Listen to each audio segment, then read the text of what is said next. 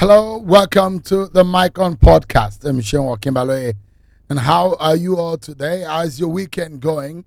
Well, this podcast is about you, the listeners, and that has informed today's show format. We want to hear more from our listeners and watchers and viewers, wherever you may be watching. It is an open mic today, and we hope to get as many people as possible to weigh in on today's topic because we generally want to have an interaction and just open the space up so that in this space of time, we can be able to look into how we can get government working, put politicians who have made promises on their toes. At least Supreme Court judgment is over. We already know. Now let's face the business of government and some of the promises that are being made. Now, during the week, the president told his cabinet members to perform or they quit. In his exact words, if you are performing nothing, if you're performing, nothing to fear. If you miss your objective, we will review. If no performance, you leave us. No one is an island and the buck stops on my desk. Those are the words of President Tinubu. He emphasized the importance of delivering results to Nigerians, especially in key areas like healthcare and education. Now, beyond promises and words, what do you make of the president's warning to members of his team? As a captain, can he steer the ship? Like I said, it is an open mic, and we are throwing the conversation open to you today. Everyone is a speaker today, and we try as much as possible to get as much people to get into the conversation. You remember that the CDD, that is the Center for Democracy and Development, in the early years of Buhari government, they released what they call the Buhari meter. It was a mechanism to measure the performance of the Buhari government and his cabinet. Well, they were releasing intermittent and periodic reports as to the performance side by side with the promises that were being made by that government. Now, can we as citizens now begin to look at the Tinubu meter? You know, because now there's a budget that's been released, the poverty in the land, a whole lot of issues are on. We cannot even afford as a people to lose sight of the focus of the agenda to remove many Nigerians out of poverty. And that's why tonight I'd like to get as many people as possible into the conversation. How can we hold the Tinubu government accountable? How can we make them deliver on the promises? Apart from the fact that Hadiza Bala Usman, who the president has said will be in charge of policy tracking and evaluation, you as a citizen, you have your own role also to track, monitor in your local area. What is the government doing? Are those dividends of democracy being delivered? Those monies that they said they budgeted in the area of roads, area of healthcare, are they delivering? And on all platforms, I'll be getting comments and reading out your opinions and your views tonight. And so let's get talking, everyone, shall we? Of course, there are a few people already on Twitter space. I think that's where we will start from. There are a few people also on Instagram, on YouTube, and Facebook. Of course, we can see some of your comments, and I'll be able to read it out so that we can have some kind of a conversation, healthy debate, so that we can know how to hold this government accountable. I dare say that a Tinubu meter to track Tinubu cabinet and the federal government about their performance has started already. We will not leave them until they deliver on what they have promised. So let's start, everyone. Who is going to go first tonight? See a few people. So who is ready? There are a few speakers on Twitter Spaces already. If you're ready to go, we are ready. The mic is on. I can see if I can see any hand. The first hand will be the first person to lead us into the conversation. What do you make of signing a performance bond? Is that enough? Okay, there's a performance bond that has been signed between the president, the minister, the permanent secretary. And the president has also raised the fact that if you sabotage this government, you will leave. If you don't perform, you will leave. These are some of the issues that have been raised. Let's get talking, everyone. If at Olamilekon 2100 is ready, Your mic is on. Please, you can go ahead. Hello, good evening. Good evening. Um, Please, good evening. You can go ahead, please. Thank you very much. And I would like to appreciate you on one thing. I was the one that called like 2 months ago. I was a call member that called a few months ago. So I was unable to reach you since then. So Oh, thank you are very you much. are you done with your youth service now? No, I'm not done. No, I'm still Okay. serving, You are sir. still serving the nation. Go ahead.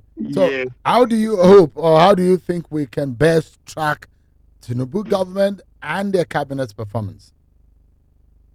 I think from the past administration, you can see the loopholes in the Buhari administration. So I think what President Tinubu has to do is just to be doing follow up and be committed to what they are doing initially. So to not leave all those ministers, all this cabinet alone and give them the huge follow up so that they can perform better. So far, so good. We have been seeing a lot of policy from him, which I think is quite good for now. At least hard on everybody, but at least I believe is a necessary step to be taken. But let's just be looking and see what goes on. Thank you very much. Thank you. But let me ask you, Yeah, you're a youth, you're on your NYC, the compulsory 1 year youth service. yeah, I'd like to know how much yeah. is the present allowance from the federal government? The amount for the government is 33,000 because I don't know why we are left out in the 35,000 wage that was promised to the federal workers. Because to me, I believe you're supposed to be among of those people, which I believe they have been paying already. But up to now, we are still receiving our 33,000, which is very choking. Like it's not easy for all the core members. I would say that I'm representing them today. It's not easy at all. 33,000, everything has increased. So I don't think maybe this government is trying to even considering the core member as this concerning the So, economy of Nigeria so today. I think that beyond, of course, then the survivor of the moment is very key. But I'd like to Yeah, ask you, um, what are your hopes? Do you think that there are jobs out there? And I know that maybe you're a Christian or a Muslim, whatever faith you belong yeah, to, you are hopeful and you're perhaps spiritual that, oh, after your NYC, you will get a job. But do you think that yeah, the jobs are out there? Do you have any hopes that the jobs are out there? yeah. There's no job. Oh. Even though where we are serving now, they'll be telling us after our service there's no space. And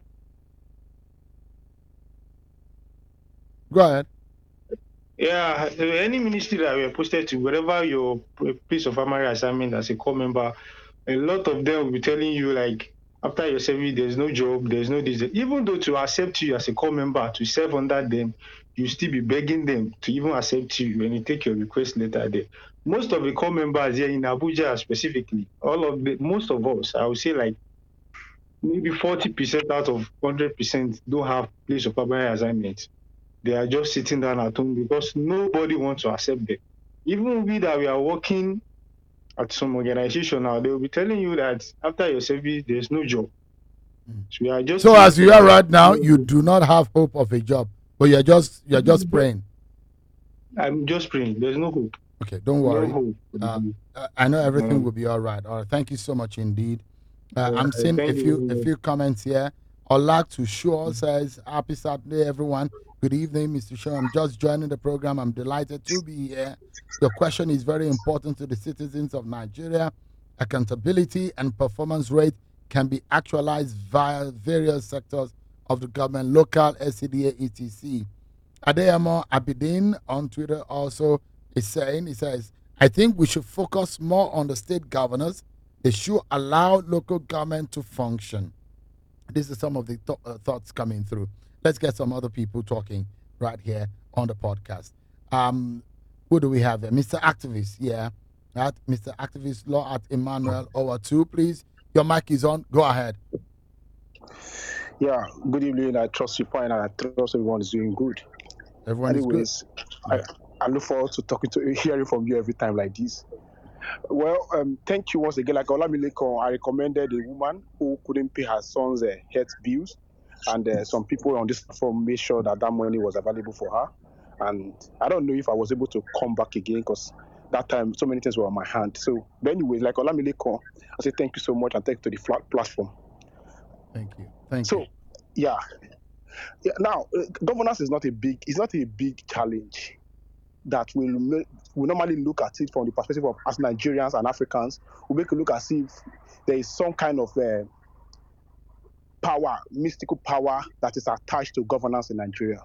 I don't think that is the case. If Tinubu want to do the right thing, it doesn't cost him anything. If you want to do the right thing, we will know. It's not about you dishing out policies and saying this is what it is. First, you have to dismantle the repetitism or bottleneck around the system. For instance, every minister in Nigeria should be accountable and they should make his ministry, his findings, every money that has been expended on that. Now, the FEC, like we always said, the FEC has no business approving amount of money in that sense.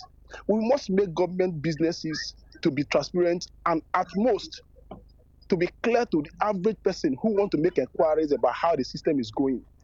We know we have a Bureau of Public Enterprise, and which are started to look at the government expenditures, especially in awarding contract and all those stuffs. This is where it comes from. That agency or that directorate must be given its due power and re-established once again to standpoint for what it ought to be. Now, we know very well for sure that people live above their means. Now, if a minister is living above his means, or the government officials are living above their means, and they are telling citizens to tighten up their belts, you know that there is something wrong with that kind of assertion. So if Tinubu want to start, he will, first of all, make the people that are serving under him, which we know very well that by virtue of Section 5 sub 1, Tinubu enjoys the exclusive power that is embedded with the executive. Every other person shares that executive power with him, including the vice president. So if you want to actually help Nigerian people and make governance to be transparent as much as possible, it doesn't need any much things. We have the laws. Make the law work for the people. One aspect of it, that is how to dismantle it. Two, remove every bureaucracies that are attached to governance in Nigeria. Three, make it very transparent that I don't need to go to Abuja. I don't need to go to anywhere to assess or to solve what's happening in the system. Yeah. So let me ask you quickly. Quickly. Okay. Let me ask you if there are 3 areas, because those who are in government, the president is just one person, the cabinet members are just a group of people under 100. They may not be able to identify all the problems that Nigerians are facing, and we can almost say, "Oh, economy, security, blah." But as a Nigerian, I don't know what sector you're working or what expertise you have. If there are 3 things that you think are important that will help our nation today, what would those things be? Thank you so much. I think the first thing, first of all, for me, is that the nation is hungry. We have displaced young people. There should immediately declare state of emergency in the power sector and vis-a-vis running side by side with youth empowerment, not just youth empowerment in sharing you win money or whatever money. There should be a deliberate effort by government to invest in Nigerian youth and be able to give them the leeway to be able to have what we call purpose as an individual, as a citizen. That's the only thing that will make persons not to want to leave Nigeria or in the name of Jackpa. So that's one aspect of the discourse we must have in mind. So when you have the power put in place, you must first of all follow up with youth empowerment, a deliberate effort, design programs like they have had in India, another part of the world that are making progress in that regard. We can borrow a leaf from them. That is one aspect. Two, Tinubu have to show leadership. What I mean leadership here, Nigeria is fragmented in every aspect of it. If you come to Twitter here, you will see how difficult it is to do so. He has to be a leader and a leader to everybody. Everybody. If he has become a president of Nigeria, no matter the hook and sinker he may become, he need to marry everybody. He need to make sure that we do not do business as usual. Because people do not have faith in this system. People have lost faith in the system. So he can be a leader. He still have opportunity to do so. Nigeria have never had a national hero. Tinubu can do so. It's not a big deal. It's not mystical. He can marry everybody, both the Igbos, both the Hausa, both the Benin, both where we are coming from. He can do so. At the end of the day, people will see the reason to be empathetic and contribute to the system. Once you don't believe in the system, you see reason to steal from the system. And it must show. Leadership is not when you buy a luxury car for your family. It must show in your attitude, in your actions, in your proclivities, in everything you are doing. People must see that you are making some kind of altruistic intentions. They are saying the altruistic intention. They are saying that the finance that are with you, are embedded with you, are spent in a very religious manner to the help, to this generality interest, not to the just few people that we have in Nigeria. Then we talk about the last one, which I will talk about, which is where I coming from. We must look at education.